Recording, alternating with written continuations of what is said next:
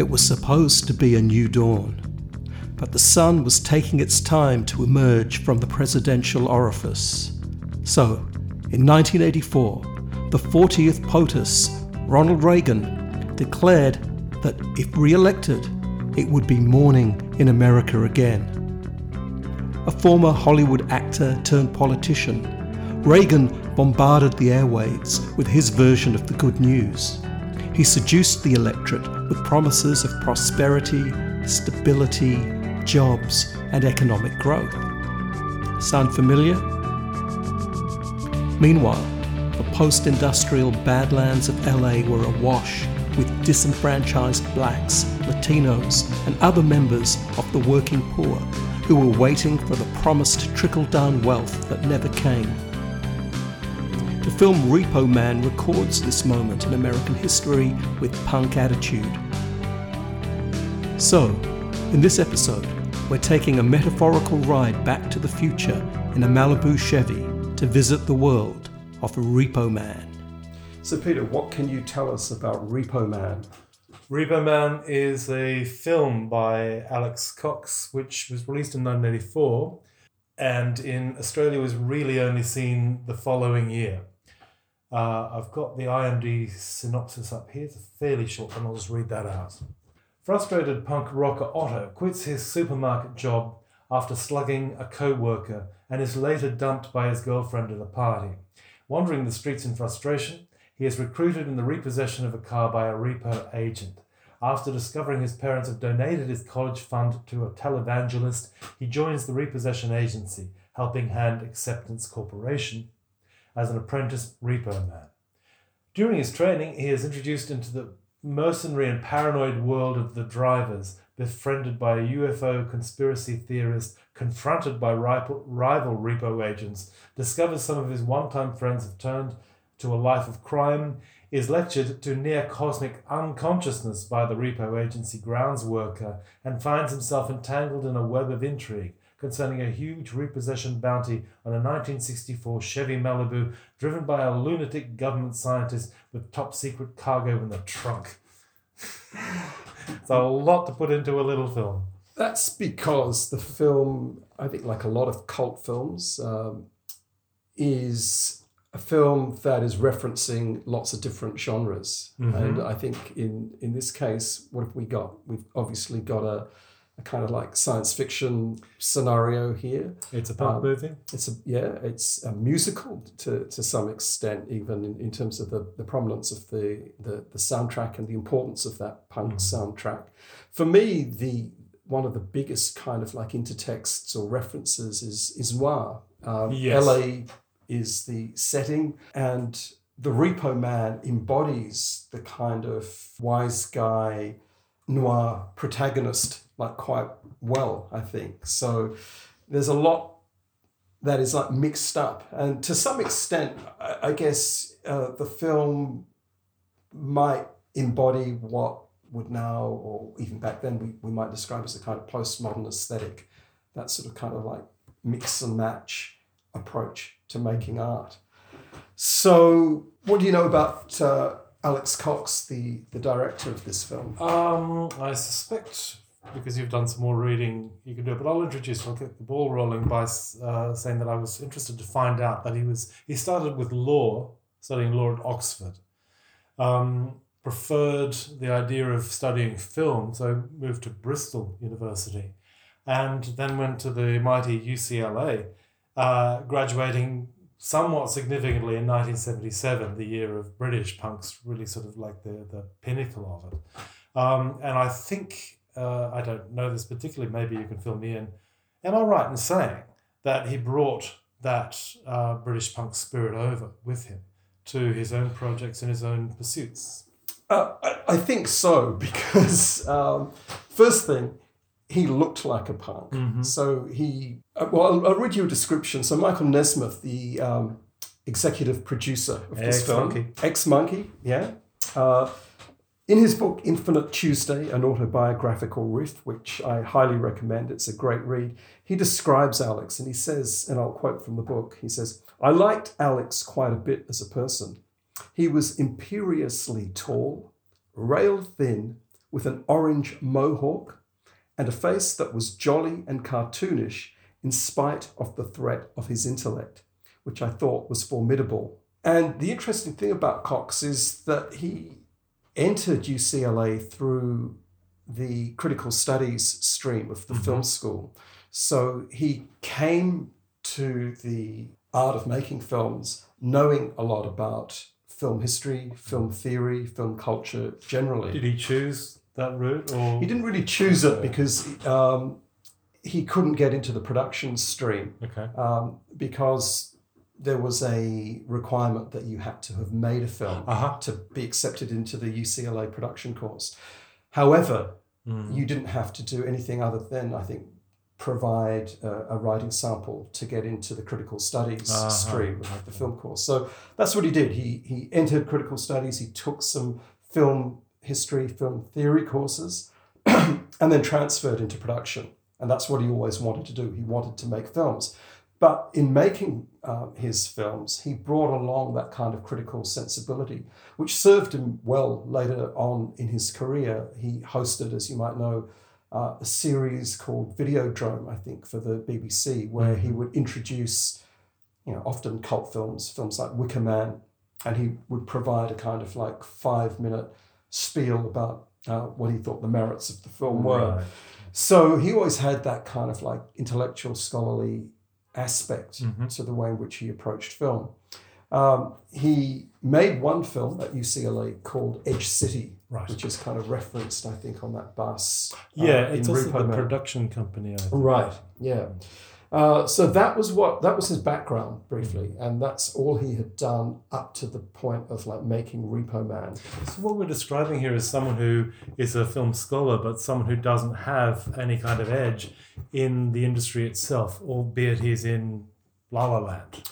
That's right. I think like going to LA though meant that he put himself in a location where it was possible to make industry connections. But he was also embedded in the LA punk scene. Right. And like Repo Man, and the interesting thing about Repo Man for me is that when I saw it, I didn't think of it as a punk film. And that certainly wasn't something, the punk elements in it didn't really stay with me. But, and if you look at the way in which Emilio Estevez, the protagonist of the film, is dressed. Yeah. I mean, it doesn't scream punk. I mean, in the... Well, other characters are far more outwardly or flamboyantly like that, with gelled up, flat mohawks and fishnet stockings, etc. Yeah. Well, on the DVD commentary to the film, I think they make a joke, don't they, about Estevez's hairstyle, that it looks like a lame attempt at a mohawk, because he's got an earring. He kind of, you see him in like denims and boots. But he's more timelessly stylish. Yeah. He's more Brando and Streetcar. Yeah. Or, like his white T-shirt and jeans. It's very neat. Yeah. And close crop. I wouldn't have picked it as a mohawk, and they actually apologized and joked about it on the commentary we listened to. But yeah, it strikes me that and I think that that's actually kind of it's practical, because it means that when he makes the transition into suits, he does look more like he could be a CIA guy. Yeah. So he doesn't have to shave off his mohawk or anything like that. And also, it doesn't put him too far out of sorts when he's pogoing around and sort of like slam dancing rather around the back lot. But I think the key point is that punk is always more an attitude for Cox than anything else. Even though, the description that I read earlier, Nesmith describes him as this guy with an orange mohawk, and like images of Cox from that time certainly convey the impression that he tried to look a bit like a punk in terms of the cliched uniform. But punk, what's your understanding of, like, when I talked about the punk ethos? What does that mean exactly to you? It means anti-authoritarian, it means anti-mainstream, do-it-yourself, and all those things that will add up to providing your own take on culture, or your own culture, a kind of self-aware subcultural lifestyle. as in giving the finger to the man, etc. And that's the way. There's a lot of cliche. I've really just rattled off a lot of cliches there, which is true enough, which makes it a little difficult to describe. But I guess it's the politics of rejection of what the mainstream wants the individual to be. But also, in rattling off that list, I think what you also do is provide a really cogent account of Cox's approach to making film. Okay. He is a punk filmmaker, and he embodies all of those values that you've just outlined. Yeah. So the connection, I guess, to punk is not only through the LA punk music that's in the film, and we do see some of Emilio Estevez's characters' friends, outside of a punk club fighting, and so there are direct references to that scene. But it is also a film that does try to promote this ethos of not only being anti-authoritarian, but of doing things your own way. And I think that has marked Cox's career. I mean, he wrote a book called Film X, Confessions of a Radical Filmmaker. Okay. And in that book, he talks a lot about deliberately rejecting professional opportunities that required him to compromise his approach to filmmaking. So I think there was a sense in which Repo Man, perhaps more than the film that followed, which was about British punks and dancing, actually does have that sense of anarchy and chaos. I would definitely agree with that. It's more from the ground up. It's far more of a punk film in all of those senses. Cox was embedded in the LA punk scene. He loved seeing punk bands. He knew a number of them personally. The Circle Jerks, for example, provide the music. That's right. The diegetic music in one particular scene. The soundtrack to the film is notable for a couple of reasons. Firstly, it functions as an archive of that LA punk scene. So there are bands like Black Flag that are part of that. Iggy Pop also. Iggy Pop at a low point in his career after the Bowie resurrection, he sort of found himself at bottom again. Described his involvement in the Repo Man film soundtrack, the song that he provides, as being a spark to get him back up and touring, which he did, throughout the rest of the 80s, very much so. And he attributes that. I was riding on a concrete slab down the river of a useless flab. It was such a beautiful day. I heard a witch doctor say, I'll stare you into a toadstool. I'm looking for the joke with a microscope. A muscle twitching auto swerves. You want to speak, you lose your nerve. Infinity throws you on curve. Dumps you in shit you don't deserve. As life roars by you in a blur. You're murmuring a dirty word.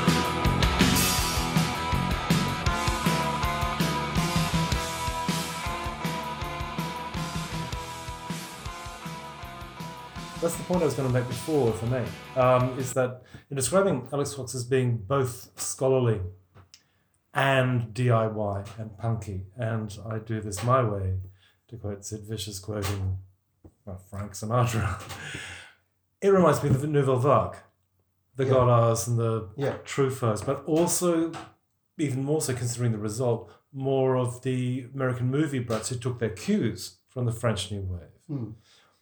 And he's kind of this happy medium between that's carrying the torch, if you will. And he certainly wasn't the only filmmaker, in different episodes of this podcast will inevitably, collide against a few more of these people. But he's one of the first knowing, self-aware, this is the way I'm making films. This is what I look like. This is how I dress. This is how I think. And this is the movie I make. Would you... Oh, absolutely. No, you're spot on there. And I think what surprises me is the fact that when I first saw the film back in the day, and I think I saw it in 1985 or 86, I just, as I said before, I didn't read it as a punk film. Seeing it today, it becomes a little bit more evident how crucial that punk sensibility is to the film in terms of how the production went and in terms of what the film is actually saying about the culture at the time, because the things that did stay with me, the supermarket scene at the start where Otto, this is the character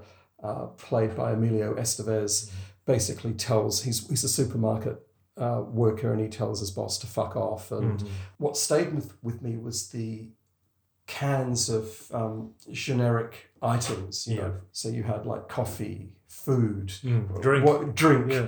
I remember that, which then follows on to the scene with his parents, you know, where he's literally eating from a can which says food on it, you know.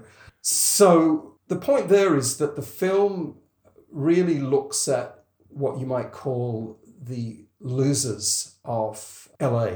The film is actually, the locations are fantastic. It's set in these sort of post-industrial wasteland-like spaces. You see lots of Latino people, black people, punks, people who were not part of the Reagan vision, which was prevalent at that time. And I think, you know, there are lots of references to the kind of anti-Reagan aspect of LA as a city. And that's another thing that I think is really noteworthy about this film. It references the politics of the time.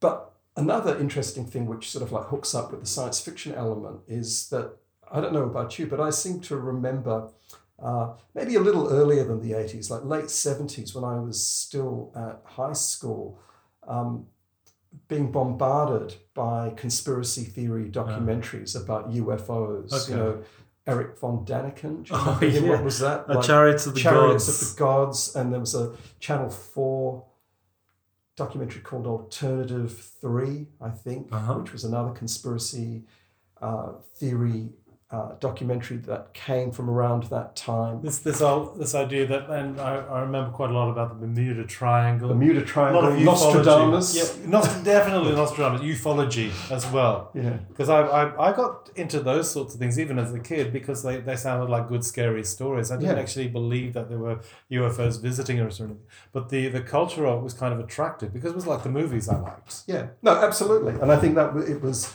So all of that was sort of like percolating in the culture, and I think it connected with science fiction, with The Night Stalker on TV. And as you say, there's a sense in which those conspiracy theory narratives connect and intersect really well with the stories that I think both you and I found interesting as adolescents. Yeah.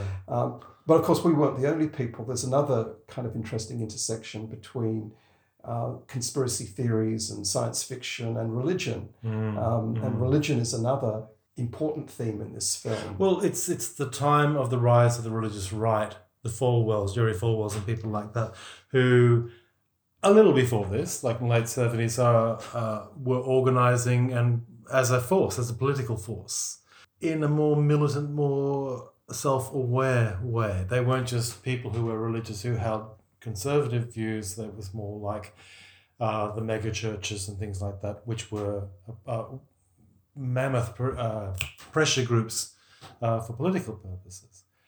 And this had a cultural trickle-down effect in that it must have been relatively easy to set yourself up as a televangelist and get a lot of, prayer responses from people sending in, $5 or something like that. If you get 1,000 people doing that, you've got, $5,000 and more and more and more. And the scene in which Otto visits his parents, and as you suggested before, has that very smarmy way of suggesting that he get the finishing school money, the grant money that he was going to get from them, his college money, I guess you could call it.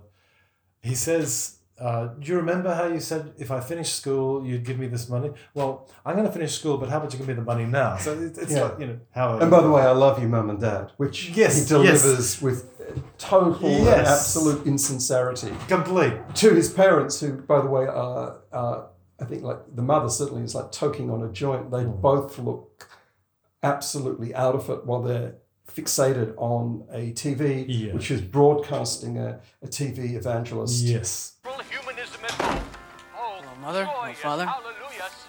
Anything to eat? Now, my friends, occasionally we get a letter from a viewer that says, now the only reason Reverend Larry comes on your television set is because he wants your money.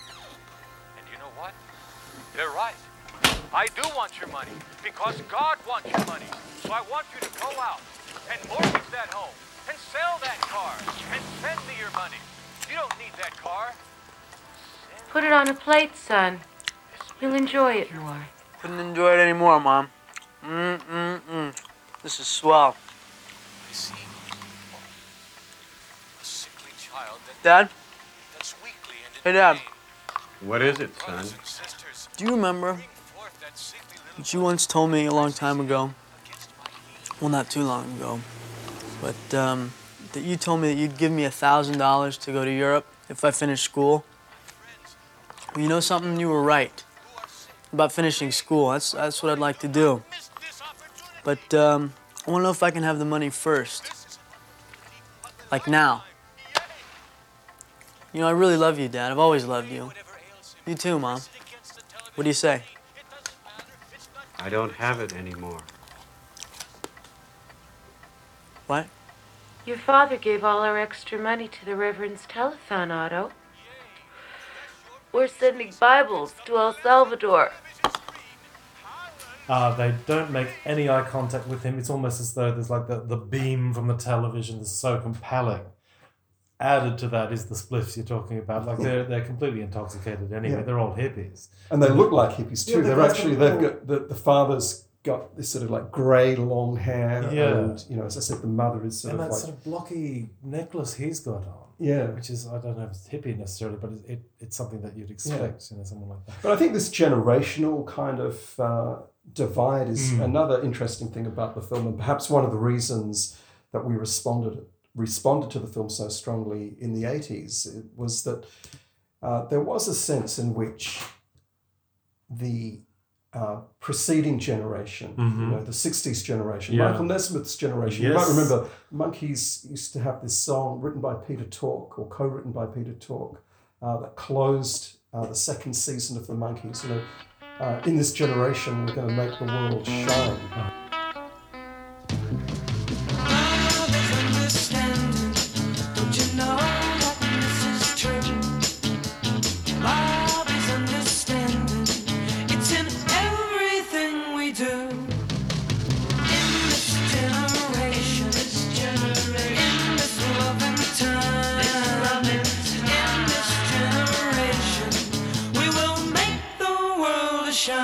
Well, they didn't really do that. And by the time we came of age, Reagan, Thatcher, I think young people, regardless of their station in life, felt a resentment towards their parents and towards that kind of 60s vision. So just like in Liquid Sky, there's this sense of cynicism that pervades the film. Yeah. The fact that...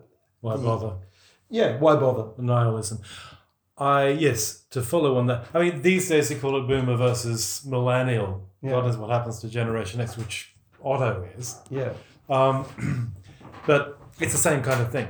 yeah. And it's one of the earliest examples I know of in a film from that culture, from the US diaspora culture, which brings this up. That the people, the fans of the people who were at Woodstock, all those sorts of people who either in other films you can see them sort of donning suits and getting into big corporate jobs, because that's the perception that the hippie dream failed because some of them got crushed by it and others just sold out. I don't think Cox is getting around to the point of the latter, of talking about, you know, that's what Gordon Gekko is in Wall Street later on in the decade. But he is talking about the ones who, like the homeless on the street, like all the people who are getting their cars repoed, they are the victims of the American dream, of the failure of the boomers, of the rise of the right, of Reaganism, etc. And it couldn't be more poignantly suggested by that scene where Otto's there. No, it's fine. I don't need to eat this off a plate. It's not no better, you know. And they're not even engaging with him because they can't, because they're completely switched on to this fatuous promise of salvation. They don't even seem to be particularly religious. It's just like, there's a cause, we've given it money. Yeah. As though they've just gone to a casino and you know, blown it all on one-armed bandits or something like that. To me, that's the poignancy of that scene is, we've blown it for you. Yeah. But it is interesting that Otto does connect with the older characters, the Repo Men, you know.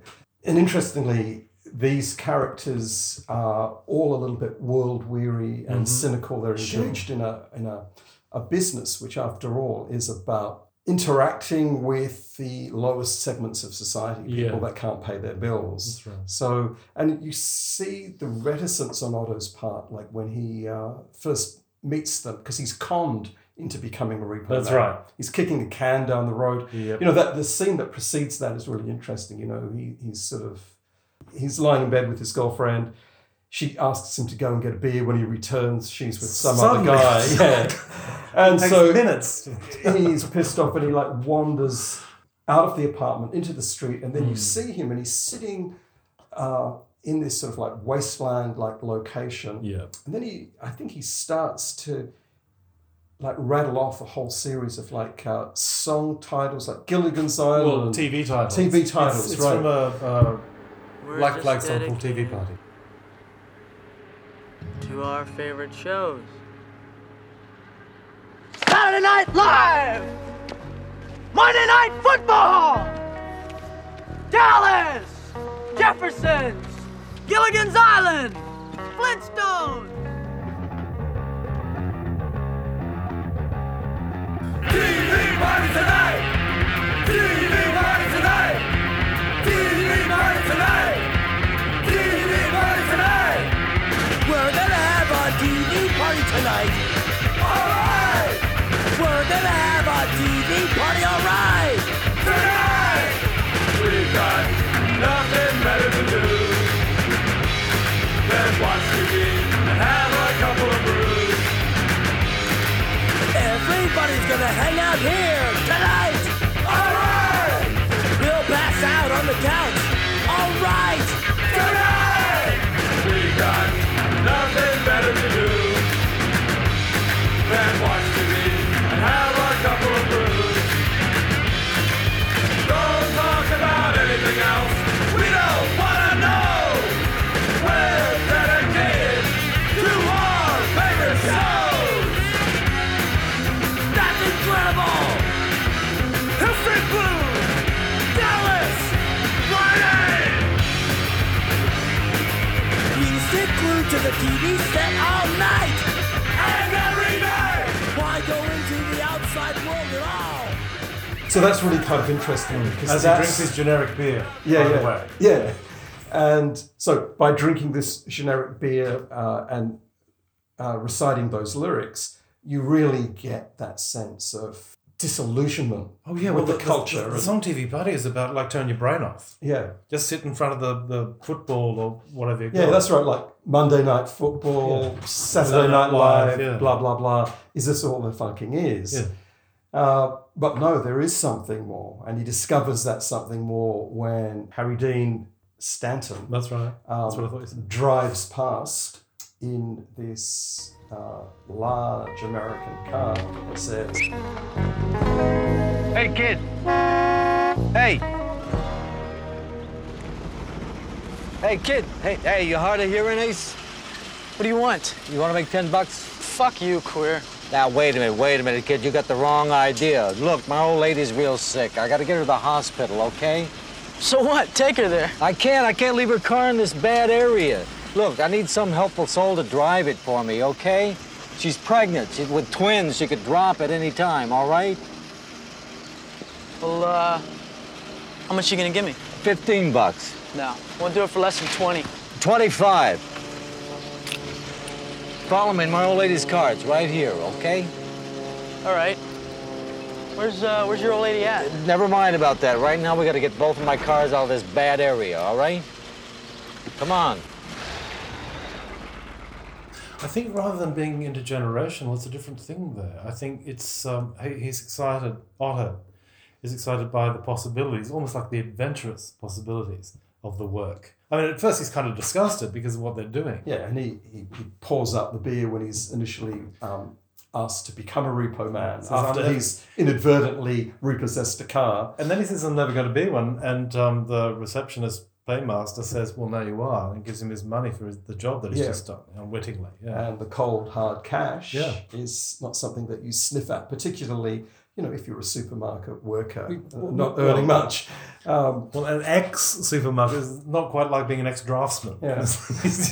But it is a seductive world, and it gets me back to this kind of noir element of the film, because the way in which Bud, the character that's played by Harry Dean, pitches the occupation to Otto, as he says, he makes this distinction between civilians and professional repo men. He says, ordinary people try to avoid tension. They try to avoid tense situations.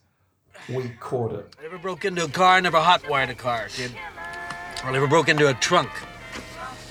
I shall not cause harm to any vehicle, nor the personal contents thereof, nor through inaction let that vehicle or the personal contents thereof come to harm. It's what I call the repo code, kid. Don't forget it. Etch it in your brain. Not many people got a code to live by anymore. Hey, look at that. Look at those assholes over there. Ordinary fucking people. I hate them. Me too. What do you know, kid? See, an ordinary person spends his life avoiding tense situations. Repo man spends his life getting into tense situations. Then we followed up with Lonesome and Michael. Let's go get a drink. We go in there because that's where the energy is. Energy, basically, that is Yeah. the crux of it, isn't it? Yeah. Because it is exciting. There's it's not quite crime, but it kind of feels like crime. Yeah. It's not military, but it's violent, potentially. Yeah. And also there's a sense in which you get to play like cops and robbers, Yeah. car chases. Bud talks about the importance of dress. Yeah, so he takes on the mantle. Absolutely. So you got to look like a detective. You got to wear a suit, skinny tie, and he just epitomizes this kind of like hard-boiled LA cop. A lot of noir films, particularly neo-noir films, I think, do this, where they try to find an occupation that courts tension. I mean, where are you putting neo-noir just for a second? I remember seeing a film, was it called like Croupier? Maybe 10 years ago, 15 years ago, which, has all the classic noir features. So it's made in 2000 and something, but it's but closer to the timeline, Blood Simple. Yeah, sure. Yeah. Very consciously noir in Texas. Yeah. But if you go back to the 40s, you'd often have these scenarios where, like, take Double Indemnity, for example. Fred McMurray plays a character who's in the insurance business, and he's trying to find all the angles.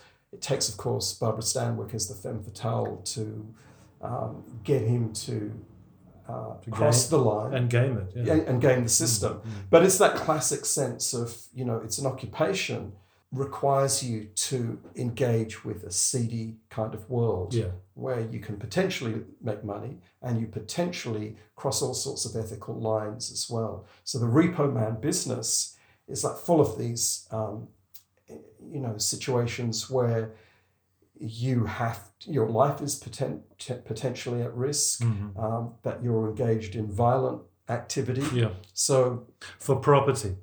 Exactly. For the interest of property, other people's property. Yeah. But they seem to like get off on the adrenaline rush of being in those All tents. of them are action junkies, aren't they? Yeah. Everyone in that office is an action junkie. And interestingly, as a kind of aside, the action junkies in the Repo Man office are named after beers. That's right. Bud. Bud and Light. Bud Light. There you go. Miller. Well, Miller. Light and Miller are fascinating characters. Like, another thing about the film and the sort of like noirish element of the film is the conversations, the sort of like patter, and just the bizarreness. Like, for example, Harry Dean Stanton is often giving Emilio Estevez, or Bud is giving Otto advice about how to conduct himself in these tense situations. Yeah. But then, they'll go off into strange territory. Otto says something and Bud says, "You're not a commie, are you?" Oh, that's right. Yeah, because his line is, they don't pay bills in Russia, it's everything's free. Yeah. And Harry Dean doesn't want that to be the case. So he's No, just like, you're not a comedy. Right. So even though he's living this kind of adrenaline junkie lifestyle, there's still that kind of like American ideology. That, Yeah, but he also says, I won't have communists in this car or Christians. Yeah. Which is, Yeah. wow, okay.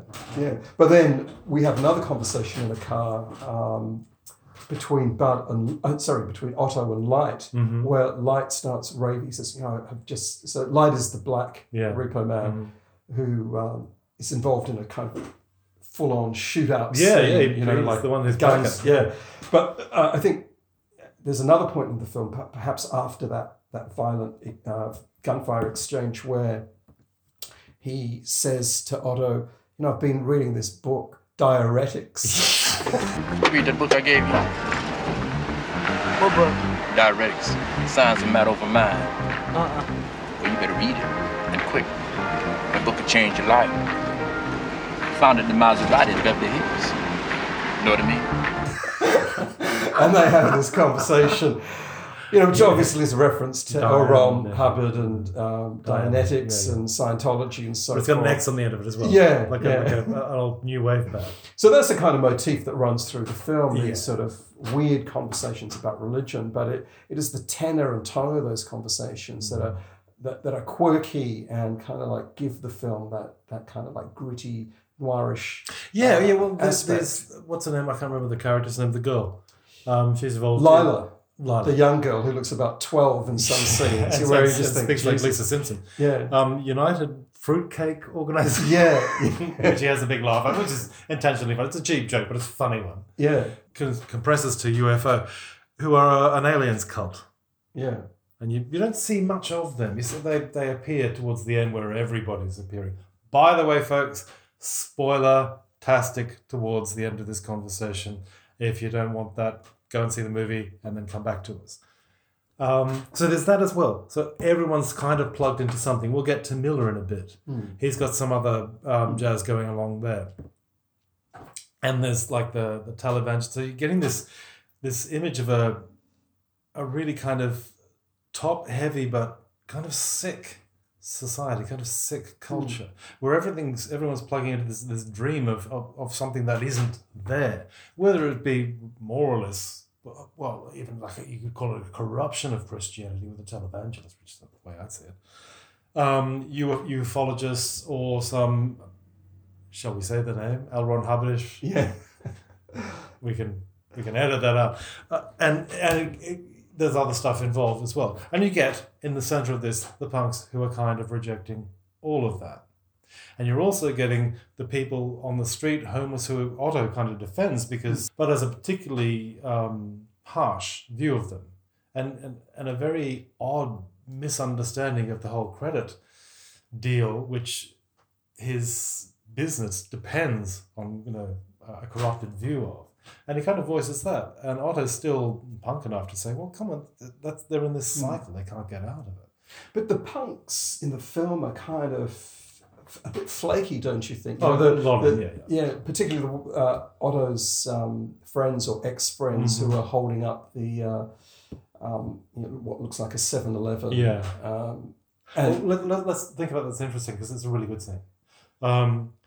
Otto goes in to buy beer or something like that, and there's this clerk behind the counter, and he has no expression on his face. He looks very awkward, and they go, and then two of his friends pop up like a puppet show with guns, and so it's been held up all the time. Yeah, and they you keep on seeing them both socially. Otto sees them socially, but you, as the audience member, you keep on seeing them as the hoped-for crime spree, is taking wing. They seem particularly inept at it, and there's a lot of humour that you get out of that. But that's also plugging into something. The way that Otto plugs into the action adrenaline of the Reaper trade, they're looking for a kind of a Bonnie and Clyde type of thing as well. So everyone's kind of got this thing that they don't feel any identity with that. I'm stretching that a little. No, I agree with you. I think you're absolutely right there. But do you think Otto ultimately finds a place in the sun. The film, about 3/4 of the way through, sort of starts their career in strange directions, doesn't it? Yeah. And, I guess we should ask the question, does the film hold up after all these years? I think generally it does, because it's funny, very constantly funny, and it's funny now. I think the aspects you're talking about with like the noir borrowing, they're pretty timeless now. Harry Dean Stanton, his performance is just so riveting. Emilio Estevez as Otto, he's more of a cipher, isn't he? He doesn't really express much. I mean, he's very good looking, he's very trim, and he's from Hollywood royalty by then anyway, Martin Sheen's son.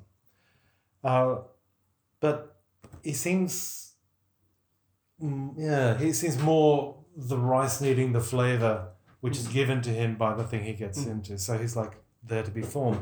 Right up until the end when he makes that decision to leave the life he knows, including his Lisa Simpson girlfriend, and go on an adventure he only has a vague idea of. I'm not sure if you want to go there right now. Yeah, well, I agree with you when you say that the film holds up. I think it does, and I think it is funny now. It's not as though any of the set pieces or the jokes have dated badly. I mean, it still has some great one-liners in it. Let's get sushi and not pay. Well, they keep on saying as though it's generic. Let's go do some crimes.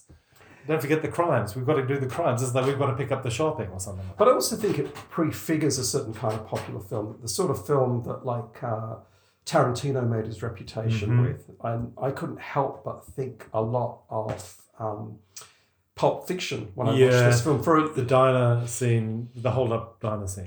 Well, there's that. There's the diner scene. There's the quotation that both films take from Kiss Me Deadly. The box in Kiss Me Deadly, which kind of mysteriously glows. It's a MacGuffin. We don't know what the fuck it is. But, never do know. No. And we don't find out what the suitcase is in Pulp Fiction, nor do we really we get more of a sense of what the kind of glow might be in Repo Man. We've only just mentioned that, and that's the opening scene. Well, the opening scene is classic. It is a brilliant, brilliant scene, because the film starts with a great title sequence, where you have this map of the Los Angeles area or the surrounds of Los Angeles. Well, New Mexico is Los Alamos. Poignantly, it's Los Alamos. Right, and the film kind of opens on this road. So you get the hint that this is going to be a road movie of some kind. And it opens on a kind of empty highway. Sun is going down, very atmospheric.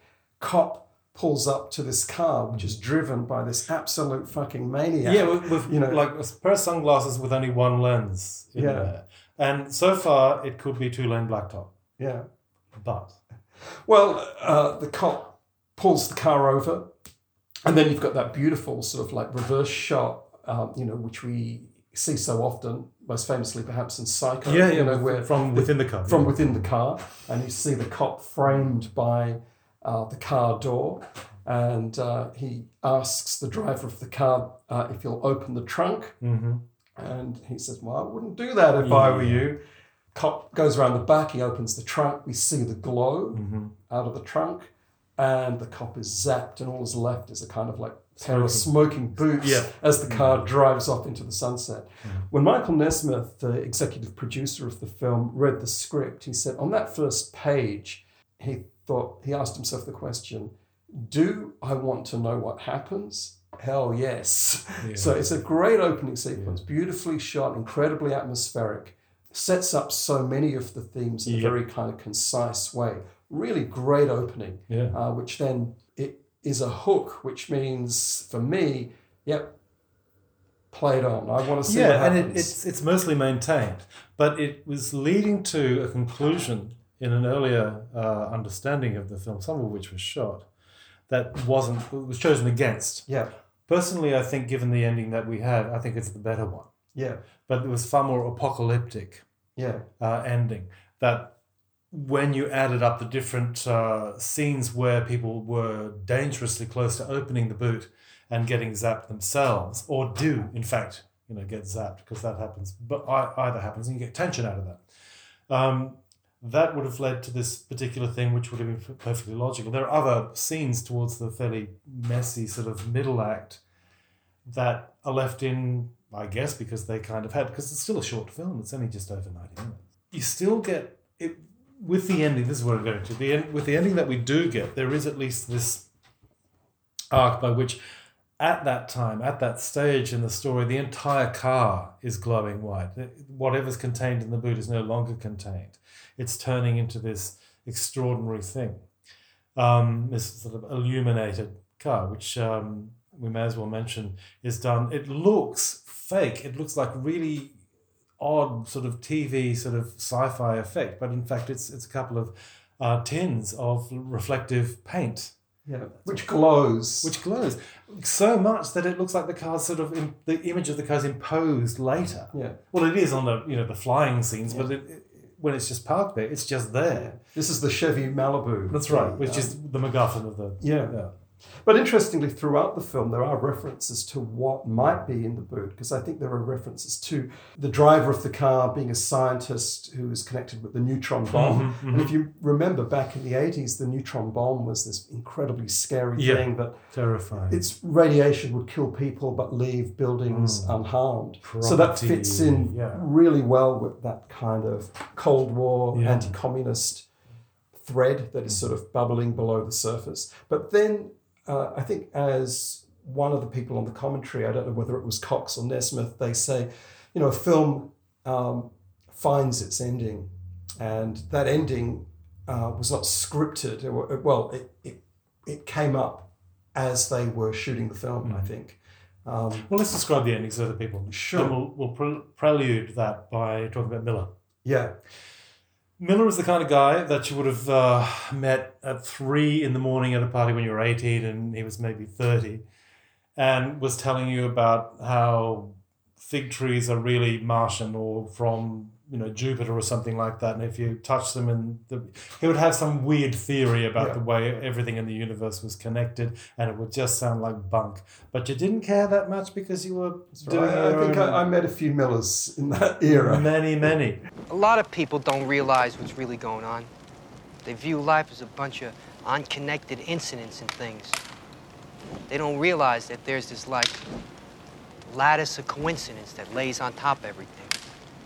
I'll give you an example, show you what I mean. Suppose you're thinking about a plate of shrimp. Suddenly somebody will say, plate or shrimp or plate of shrimp, out of the blue, no explanation. No point in looking for one either. It's all part of a cosmic unconsciousness. You eat a lot of acid, Miller, back in the hippie days? I'll give you another instance. You know the way everybody's into weirdness right now? Books in all the supermarkets about Bermuda Triangles, UFOs, how the Mayans invented television, that kind of thing. I want to read them books. Well, the way I see it, it's exactly the same. There ain't no difference between a flying saucer and a time machine. People get so hung up on specifics, they miss out on seeing the whole thing. Take South America, for example. In South America, thousands of people go missing every year. Nobody knows where they go.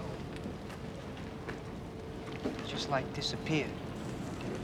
But if you think about it for a minute, you realize something. There had to be a time when there was no people, right? Yeah, I guess. Well, where did all these people come from? I'll tell you where. The future. Where'd all these people disappear to? The past? That's right. And how'd they get there? How the fuck do I know? Flying saucers. Which are really... Yeah, you got it. Time machines. I think a lot about this kind of stuff. I do my best thinking on the bus. That's how come I don't drive, see? You don't even know how to drive. I don't want to know how. I don't want to learn, see? the more you drive, the less intelligent you are. The thing about it, though, he's talking relatively slow. I think he might have a beer in his hand, but he's not drunk when he's talking about it. He's actually quite convinced of this. And he's not really being boorish about it. He's speaking quite calmly, like an old hippie might of, growing his own tobacco or wacky backy, something like that. But he sounds like it's knowledge that he's actually come by, at least that he's convinced of it. It's not he's not a casualty. And he's saying this to Otto, who's this punk kid who's rejected everything he's been, given, like the pictures of the aliens, which ends up when you freeze frame it with 2 condoms, filled with water with hula skirts on, something like that, which is why he laughs.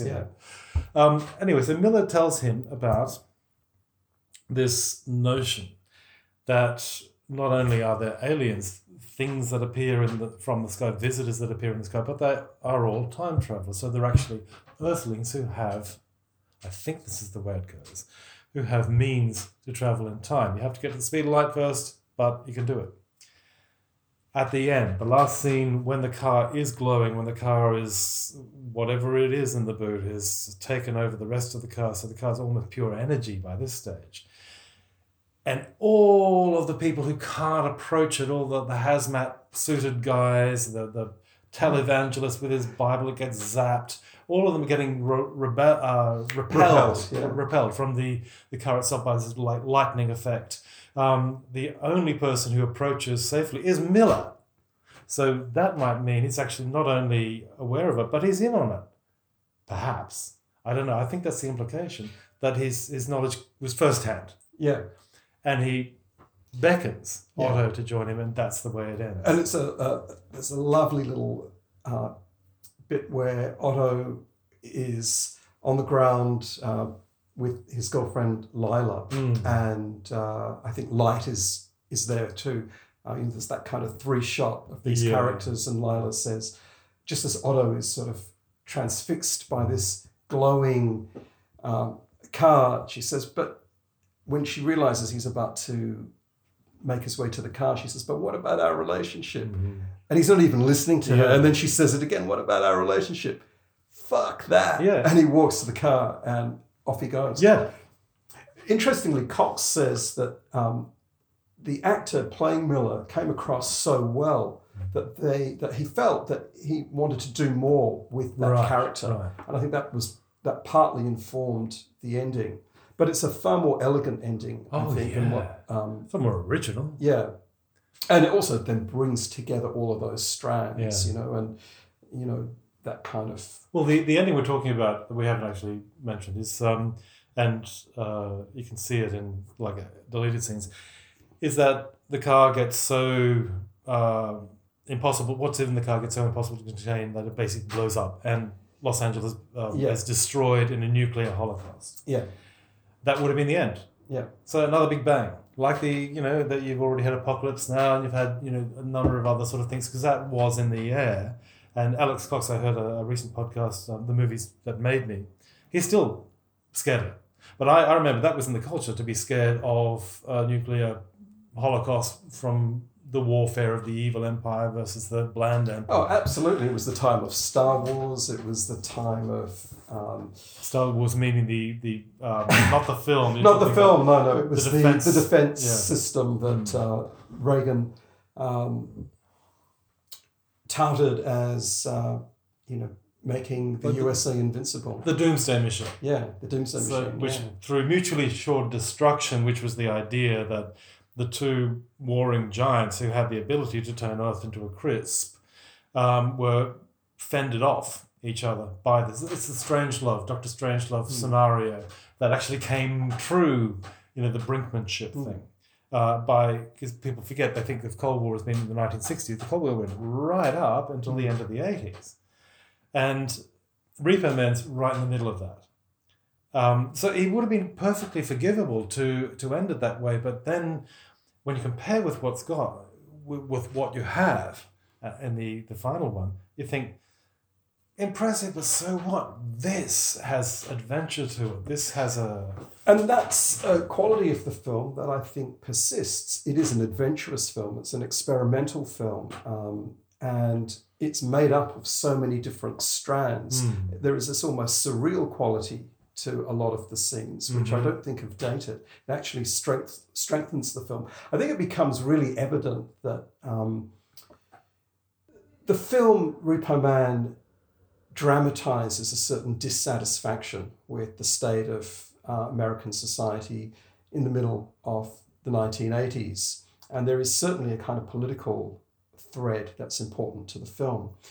I just wonder how the film might be read today by people who are in their 20s faced with the climate crisis and the continuing debacle of trickle-down economics. And it's one thing for us to say, well, Repo Man stands up today, but I wonder what a contemporary audience, or more specifically an audience of young people, would make of Repo Man. We'd have to ask them, but I just wondered, do you think there's enough in the film to kind of engage people? I think there are things on the streets in that film, within the world of the film, that you're seeing today in the streets of any city in the world. Yeah. Increased homelessness, for example. That's there. That's on the streets of LA. It doesn't, you call it a punk scene, but it doesn't have to be a punk scene. It's young people getting together and doing it for themselves. That kind of thing, I think, would still appeal. Whether or not the adrenaline / cops and robbers / crime blur that gets Otto seduced into the Repo Man work is convincing now to someone who's about 20 or not, I don't know. I would suggest maybe not. But then I'm assuming, because I tend to think young people tend to care more about the world around them. It's pure naive, it's rose-colored glasses of the future, I think. But these are also people who, as a generation, have been left the bummest of deals as far as their future goes by our generation and the one before ours, which might be another cue for them to sort of look at it and go, you bastards, look what you've done. I don't know, I think... that's a very good point. Yeah. And I think that's maybe, something that we need to underscore, that if you haven't seen Repo Man, young people, if any of you are out there listening, take a look at this film, because I think, you've just made a really good case for the way in which it resonates with things, with issues that we really need to address today.